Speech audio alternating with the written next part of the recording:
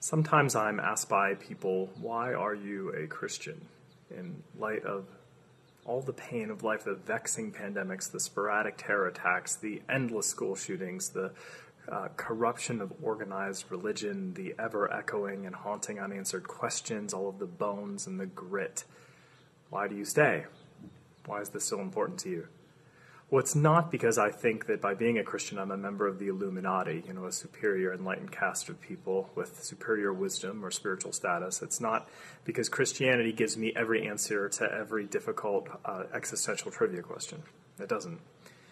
The reason that I'm a Christian is displayed in Jesus' resurrection appearance to the disciples in John chapter 20. And in that chapter, John writes, "The evening of the first day of the week, the doors being locked where the disciples were for fear of the Jews, Jesus came and stood among them and said to them, 'Peace be with you.' When he had said this, he showed them his hands and his side.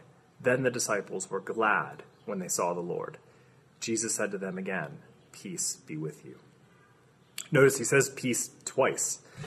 Now, the New Testament Greek does say peace, but Jesus would have spoken Aramaic or Hebrew, and the Hebrew word for peace is much more expansive than the Greek conception.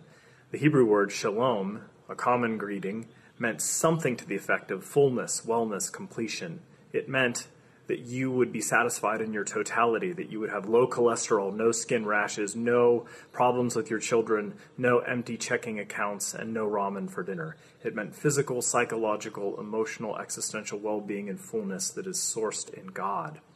And what's interesting is Jesus hounds out his hidden away disciples and shaloms this cabin of cowards that are cloistered from Christ, that hid away from him in his most desperate hour, and now they're hiding from the police. And then, after greeting them with shalom, with peace, Jesus does something rather cryptic for these men. He shows them his torn open skin. He shows them his wounds. What does this act mean? Many things, but among them, that Jesus bears the authority of pain. He is not the emblem or the embodiment of the gods of Easter Island, the Maui statues with unadorned faces, without pain, made of stone. Instead, he is the God who, to quote Iris Dement and Joan Osborne, reached down and touched the pain. That in Jesus' wounds, in his blisters, in his scars, we see a God who lacked immunity and an invincibility in the incarnation, a God who was embarrassed alongside us, stripped down alongside us, devastated alongside us. And he, the highest, became for us the lowest and bears the authority of pain. But he also bears the authority of recovery. He didn't just suffer, he recovered. Somebody actually climbed back out of hell.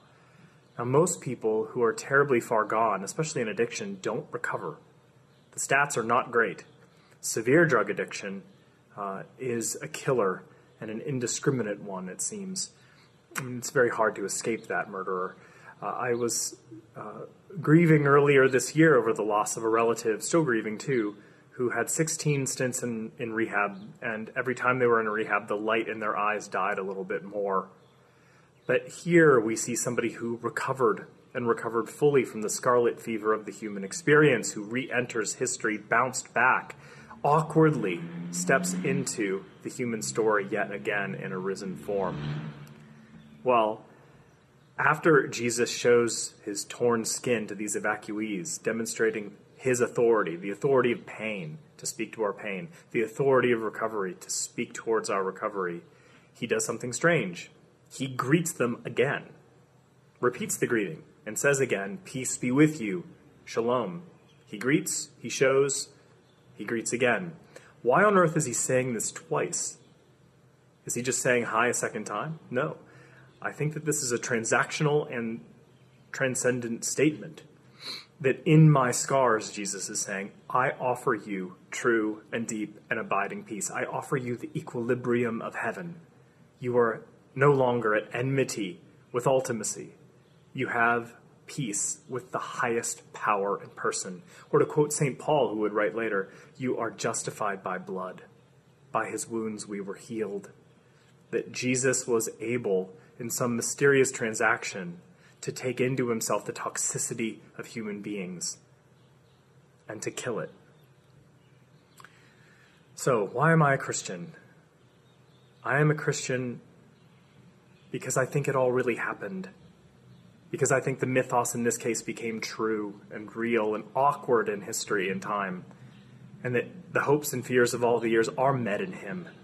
I think there was a man of peace who spoke from the authority of deepest pain and greatest recovery.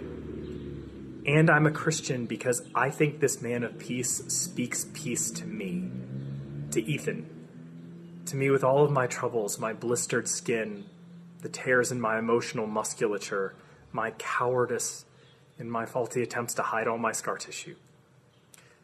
Just as I am, and not as I should be, because this side of the Jordan I'm not going to be as I should be. The holistic peace of God is the balm, seemingly indiscriminately applied to every puncture, wound, and tear until we have a forever story of recovery, repair, healing, calm, and peace, even peace to the second power. Thanks for your kind attention.